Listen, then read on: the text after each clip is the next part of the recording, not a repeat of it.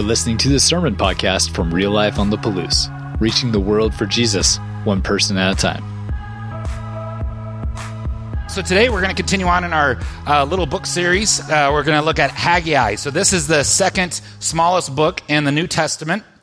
It's 2 chapters, 1,130 words. It was like almost twice as long as the book I read last week. Lots of work on this. And so as I was going through Haggai, I have really struggled. My Thursday Sermon Club rep was not the greatest one ever. And I was like, Lord, what do you want for your people? And that's when I asked, what do you want for your people out of this? What do you want us to learn about how you were then and the people there then? And what do you want us to learn to do with this knowledge? So again, it's a great question to ask as you approach God's word. God, what do you want me to know? Say that. What do you want me to know? And what do you want me to do? What do you want me to know? Okay, this section is the what do you want me to know section right here. This section is the what you want me to do. Now you're the smaller section, so you're going to have to be louder. All right. So I get God's word, and I'm looking at it, and I say, God, what? What do you want me to know? Reveal something to me, Father, about your beautiful word. Cool, I got more knowledge. Let's go get some more knowledge next time and just do nothing with what we got. No, what do you want me to know? And? Do. Good. And so that's how I'm trying to approach the text. God, what do you want me to know about your word? And what do you want me to do with this great knowledge that you gave me? So this book is from an Old Testament prophet. Now, a prophet is like an interpreter or foreteller of God's will. Prophets, the cool thing about these 3 prophets at the end here, Haggai, Zechariah, and Malachi, they're titled, and I love this title. Different people look at these 3 guys, and I was like, these are the prophets of restoration. These are the prophets that are trying to restore God's kingdom as the way that it should be through the trials and tribulations that they've gone through. And guess what I would say that you and I are?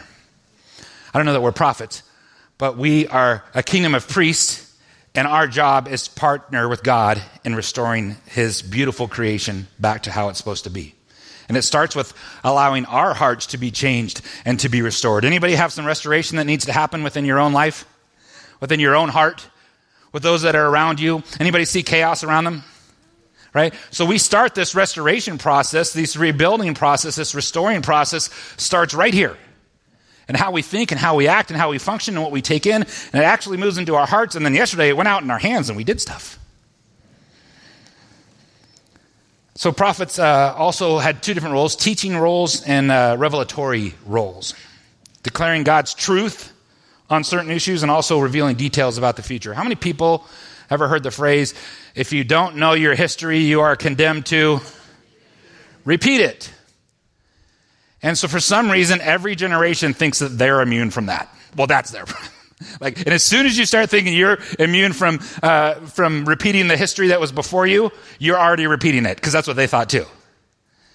And so as you think about this text today, as we look at this, I want you to keep that in mind. It's like, okay, is there something in here that's historical that we might want to catch ourselves on and see if we're repeating that? Now, you can't talk about Haggai without understanding temple. I got the privilege to study in Israel last May, and I was over there, and we went to the Western Wall. We actually went on the Temple Mount, which was really interesting, and the whole history of the Temple Mount, and there's like all these guards and people with guns and looking at you weird and stuff, but you got to go up there. They let us go up there. But this temple idea of temple and what this is really important for you to understand why it's a big deal in Haggai. So I got to sit in this one room, and they give you these 3D goggles, and you like get this tour through the temple, and it was amazing. You're like, this is much larger than I had imagined. I was wowed by the architecture. I was wowed by the size of things and what was going on. And you could just look around in the temple. You're like, and I'm sure everybody's looking at people with these goggles on. We're just like looking all over the place. But temple is a big deal. So what's the big deal with the temple in the time of the Israelites? This is the dwelling place of God. The divine presence was important to the ancient Israelites. This is where God dwelled. So us as new believers, as Christians who accept Jesus Christ as our Lord and Savior, guess where God dwells now? Directly inside you. You are the temple. There's all kinds of text talking about how you are the temple of God. God has chosen to dwell in each one of us. Does that make sense? So when we talk about like we are the church, like we take the church with us. When we do things like we did yesterday or like you do in your life and you're serving other people, they're like, oh, that's what a Christian looks like. And when you're dumb and do something foolish, they're like, I guess that's what a Christian looks like. And so the temple resides in us, but prior in this time, you have to go to this place to get near the presence of God. And so the Lord's presence was in the Holy of Holies in the temple.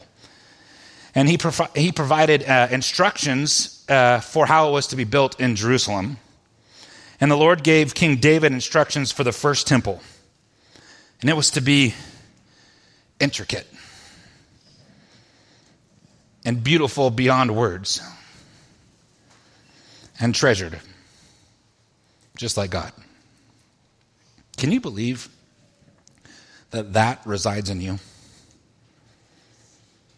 That you are to be someone who stewards God's presence, this beautiful, intricate presence within inside of every human being that accepts Jesus as their Lord and Savior, that brings them in there. You're like, okay.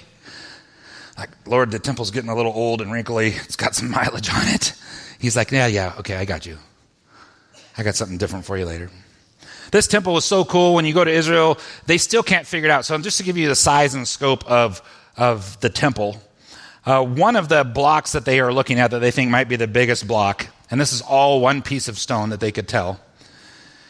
Think about this, you construction folks. It's 44 feet long. And it's 15 feet wide. And it's 11 feet tall. That was about 9.5. 9. It's like giant. And you would have a tough time fitting a credit card in between the cracks. No cement. Like, some of our guys are like, I don't really know how you'd move that. Like, I don't know. Like, there's some cool techniques that we'll learn. But, like, there's not a bunch of stuff around here that's going to move that. 570 tons. So let's take a look at what they think maybe the first temple might have looked like. A rendering and a drawing of the first temple on the Temple Mount in Jerusalem. So during the first temple period, it was built about 1000-ish BC by King Solomon after King David conquered Jerusalem and made it his capital. And they're like, this is the dwelling place of God. And the Holy of Holies is in there. And there's all these great, if you want to do a full exhaustive research on temple, you'll have a good time with it. It's fun. But there's different pieces within the temple and the Holy of Holies. And you hear about when Jesus gave up his spirit, the veil of the temple was torn in two. This 60 foot tall, 4-inch thick curtain just, ripped in half from the top to the bottom. So this first temple was awesome, and it was destroyed in 586 BC by Nebuchadnezzar. The Babylonians came and conquered Israel and all those things, and they destroyed this temple, this beautiful, intricate work of art. And not only was it destroyed, the Jews were dispersed. So it'd be like, I'm trying to think of a good analogy, but it'd be like if someone came and destroyed Moscow, and some of us made it through and we lived, and then they sent us to a far-off land like Seattle or something, I don't know. And we were gone for over 40 years. We were gone. And the place where we thought that where we knew that God dwelled, we didn't have it anymore. We would be heartbroken. And so the idea of what happens in the temple and being without that, and then what happened next was in 538 BC, and we'll take a look at a picture of the second temple. King Cyrus made a decree. He had defeated the Babylonians. He made a decree that the Jewish temple to be rebuilt and that you could actually come back to Jerusalem. You could come back. And this is a model of what the temple looked like. And this is in Jerusalem. They have a whole model of the entire area. It's super cool. You walk around it. It's bigger than this room. All the houses, everything you could see that. It's the second temple, and you can walk around and see everything. And this thing ended up being stellar, and it's awesome. And this was also a temple that was destroyed in 70 AD by the Romans. After that, they destroyed the temple. I think my dates might be wrong, but this temple was destroyed. So let's look at the temple today. So this is the Temple Mount. There's roughly 40,000 Muslims. The Muslims have control over this Temple Mount. Isn't that weird? Can you imagine? You're like, I want to go see the Lincoln Memorial. Got to check with the Russians. And then maybe you can get in there, but they're going to be watching you like a hawk with their guns. Like this happens in Jerusalem today. It's the high holy site claimed by Jews, Christians, and Muslims. So about 40,000 people can fit on the Temple Mount. Now they do 80,000 when it's really packed for some sort of a Muslim festival. It's huge. It's like, I can't remember, 30, 40 football fields in size. It's giant. And so this is what the temple looks like today. That's the Dome of the Rock, but that's where these buildings that you just saw, they think they were. So do we understand temple a little bit more? Why it would be important to the Israelites? And this is an important thing for them to do. So let's go into the story in Haggai and take a quick look at what this looks like. So Haggai in your Bible, it's going to be right near the Newer Testament. So there's only a book or two separating it. And so you're going to be a little deep in this. And again, it's 2 chapters, 1,130 words. And let's take a look at what Haggai is about. So this is what the Lord says. These people say the time has not yet come to rebuild the Lord's house. That's the temple. So these people are what? These people are the Israelites that have returned. These people are the rulers at that time, but the king's already said it's okay to do this. King Cyrus said it's okay to do this, but these people are like, it's not time.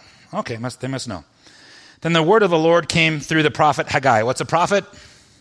Someone who hears from God and is a messenger of God, right? And is going to talk about that. And he says, it is time for you yourselves, or is it time for you yourselves to be living in paneled houses while this house, the temple, remains in ruins? Paneled houses, this is like HGTV Central, right? So the place where God dwells is not being taken care of. It's not moving forward at all. People got distracted, and they're like, this granite countertop will never do. I must have paneled houses. You'd be super wealthy to have panel houses. Like, this is special. Like, you're doing all this stuff for you and building your kingdom, but God's house is over here laying in ruins. Like, God is not accessible in a sense. It's over here because you're too busy working on you. Totally can't even relate to it in America. And remember, God's house for us is in here. God's house is for us out here with our hands and feet, loving and serving and taking care of other people. That doesn't mean you can't have nice things. Doesn't mean you can't have beautiful countertops and all those other things. But where is God in this priority? That's the way I read it. Now, this is what the Lord Almighty says. And this was reflective for me this week. Give careful thought to your ways. So like your ways would be your path. They would ask you like, hey, how's your walk? How's your path? And they don't mean like your path to your house. They mean your spiritual path, your path in connection with God and who He is. How are your ways? How's your path going right now? Where is this path that you're investing time, energy, and effort and treasure into? Is it leading you towards this rich relationship with God, or is this leading you towards this rich relationship with taking care of your house? Give careful thought to your ways. And then he said, Josh, but probably didn't say it to you. You have planted much, but harvested little. You eat, but never have enough. You drink, but never have your fill. You put on clothes, but you are not warm. You earn wages only to put them in a purse with holes in it. I think he's saying you've lost your way. These people have lost their way. God is not a priority. And it is evident in where they're putting their time. It is evident in where they're putting their talents. And it's evident in where they're putting their treasure. This is what the Lord Almighty says. Give careful thought to your ways. Go up into the mountains and bring down timber and build my house so that I might take pleasure in it and be honored, says the Lord. You expect much, but see, it turned out to be little. What you brought home, I blew away. Why? Declares the Lord Almighty. Because of my house, which remains in ruin, while each of you is busy with your own house. So without God in the center of my life, or your life, without him having a high place of priority, should be first. Without careful consideration of your ways and how you're going to live, then what? What position does God have in your life? Would this be a message that would ever resonate to you if you were just reading this? If this was written to you, if there was a prophet that came to you and talked to you about, hey, consider your ways, what would you be considering? Goes on to say, therefore, and anytime we see a therefore, we have to ask, what's it? Therefore. Hey, good job, Kelsey. Love that. You see a therefore, you're like, what's it therefore? Therefore, because of those things, because of you, the heavens have withheld their dew, and the earth its crops. I called for a drought on the fields and the mountains, on the grain, the new wine, the olive oil, and everything else on the ground that the ground produces, on people and livestock, and on all the labor of your hands. It's like when you're not walking in God's blessing and you're trying to do it your own way, it seems like it's much more difficult. It's almost like it was said that we would toil in the earth as we separated ourselves from God in Genesis. It's almost like that because we choose to separate our God and we do it our way, we're just, man, this is so much harder. Versus being submitted, which is a difficult thing for us to do, is to submit our will, to submit our purpose, submit our plans to God's plans, and put him first. So I started thinking this week, what are the things that causes me to not put God first? Your pastor. One of the things that causes me to not put God first is people pleasing. There's a lot of people to please. And I think about like, well, what will they think of me? Sometimes I'll try and spin it out and justify it. Like, well, what do they think of the church? And I worry so much about those image things instead of worrying about what will they think of my Lord? What will they think of my Savior? What will they think of my King Jesus? That's what I should be concerned about. And people pleasing doesn't always lead to that for me. Another thing that I struggle with is probably something maybe some of you struggle with is the idea that you have to find the path of least resistance. I think I live in a culture and I am involved in that where I'm trying to make everything easy. I'm trying to make everything easy for my kids. Not really. They wouldn't say that. I'm trying to make everything, how easy can I make it on us or on the church or on all those things? And I don't know that easy's really produced a lot of great things. Do some hard things. Sometimes getting soft and weak, not just physically, but in my spirit. I get lazy in the hard things. That's probably something that keeps me off of God's path. Sometimes I get paralyzed in fear and knowledge. Like, well, I don't know enough. I can't do this because I don't have all the information correct. You know when I'll have all of the information correct? When I am in the arms of Jesus. and I am with him. That's when I'll have it all figured out. I've actually said some stuff from the stage that's probably not accurate today, maybe. Now, I'm not trying to. Please correct me. But like, you're not going to have it all figured out. If you're the type of person that has to have everything perfect before you do anything, you're never going to do anything. Sometimes you got to take some swings. The Christian walk is a journey for me. I started it in 1995. And I've fallen off the path several times, and I've had people in my life. I've had accountability. I've had people that have grabbed me and said, Josh, this is where that path leads. How do you feel about that? And I actually listened to them. They built enough relational capital in my life and cared enough in my life to actually come into my life and say, like, no. I don't think you want to go there. I can't stop you because you're big and stubborn. But I think that the Lord is going to, you're not going to love where that leads. Who do you have in your life that's like that? That can speak deeply into your life, can tell you the hard things, and you'll take it. You see, the most important thing about me is how I view God. And that dictates how I live in this world.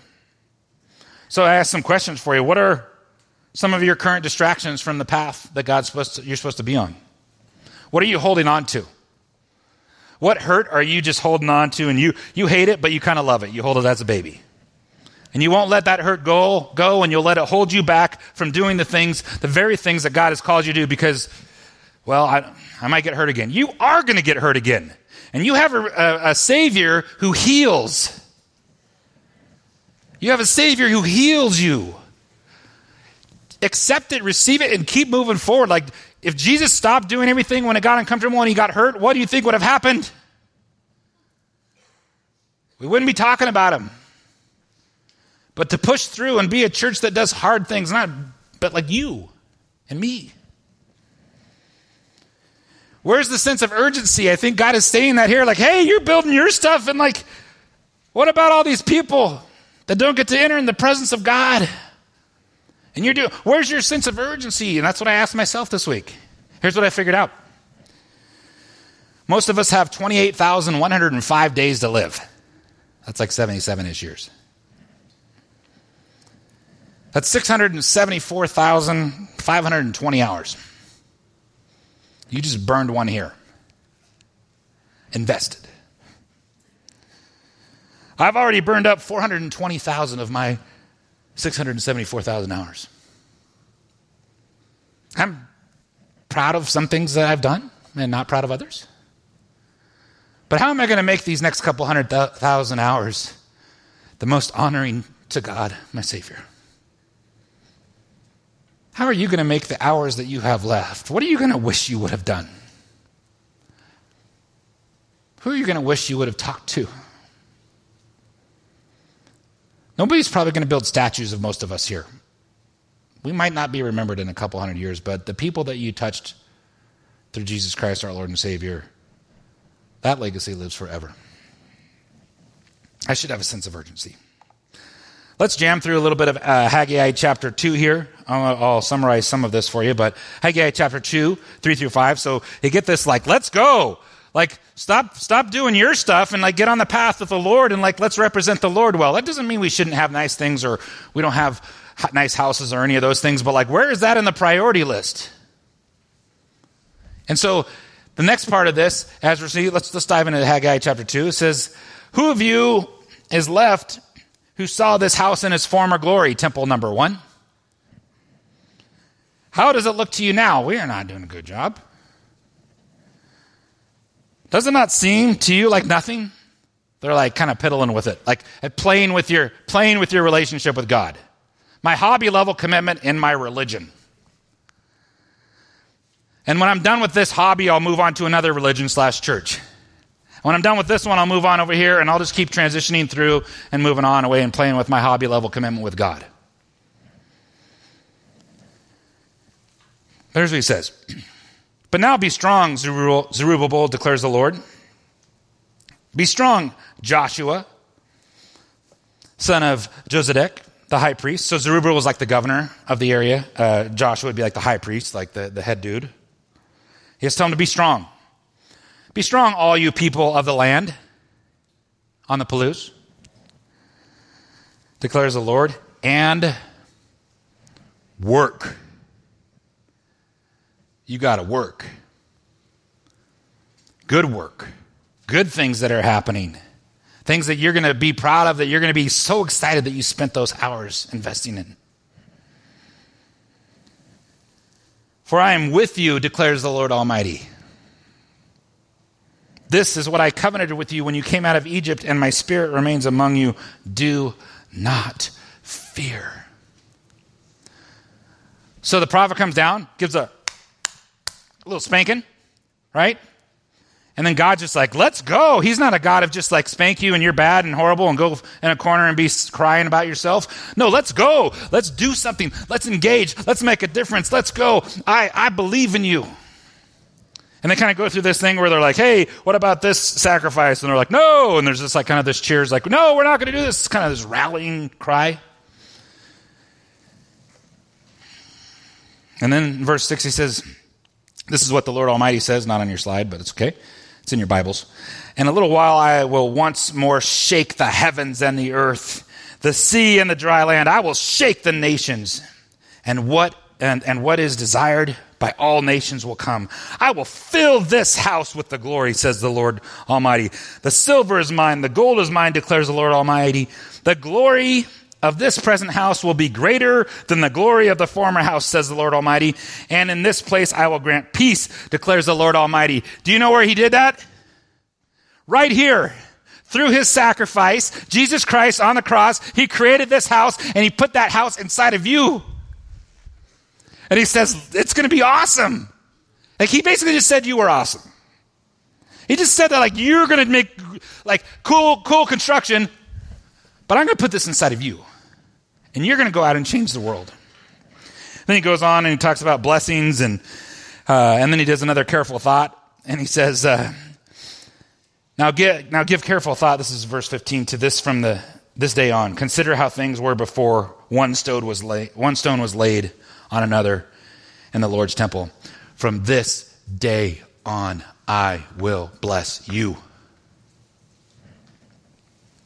And on that day, declares the Lord Almighty, I will take you, my servant, Zerubbabel, son of Shealtiel, declares the Lord, and I will make you like my signet ring, for I have chosen you, declares the Lord Almighty. God chose you.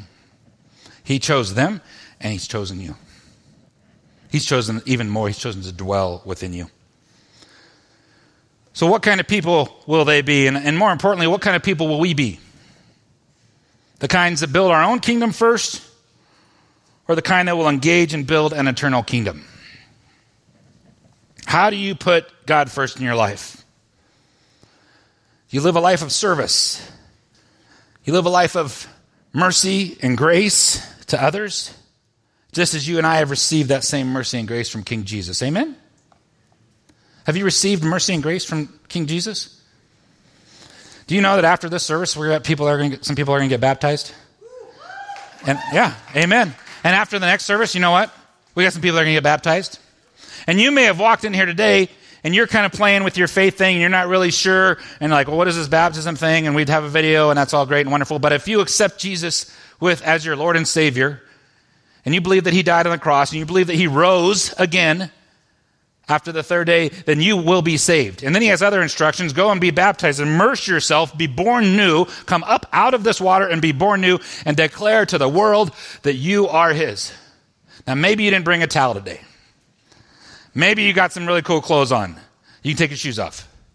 But it doesn't matter. Today might be your day and you didn't even know it, and you're here. And if that's you, you can hang out after the service. We'll talk to you, and we will baptize you today, if that's you. Today, in front of God's people.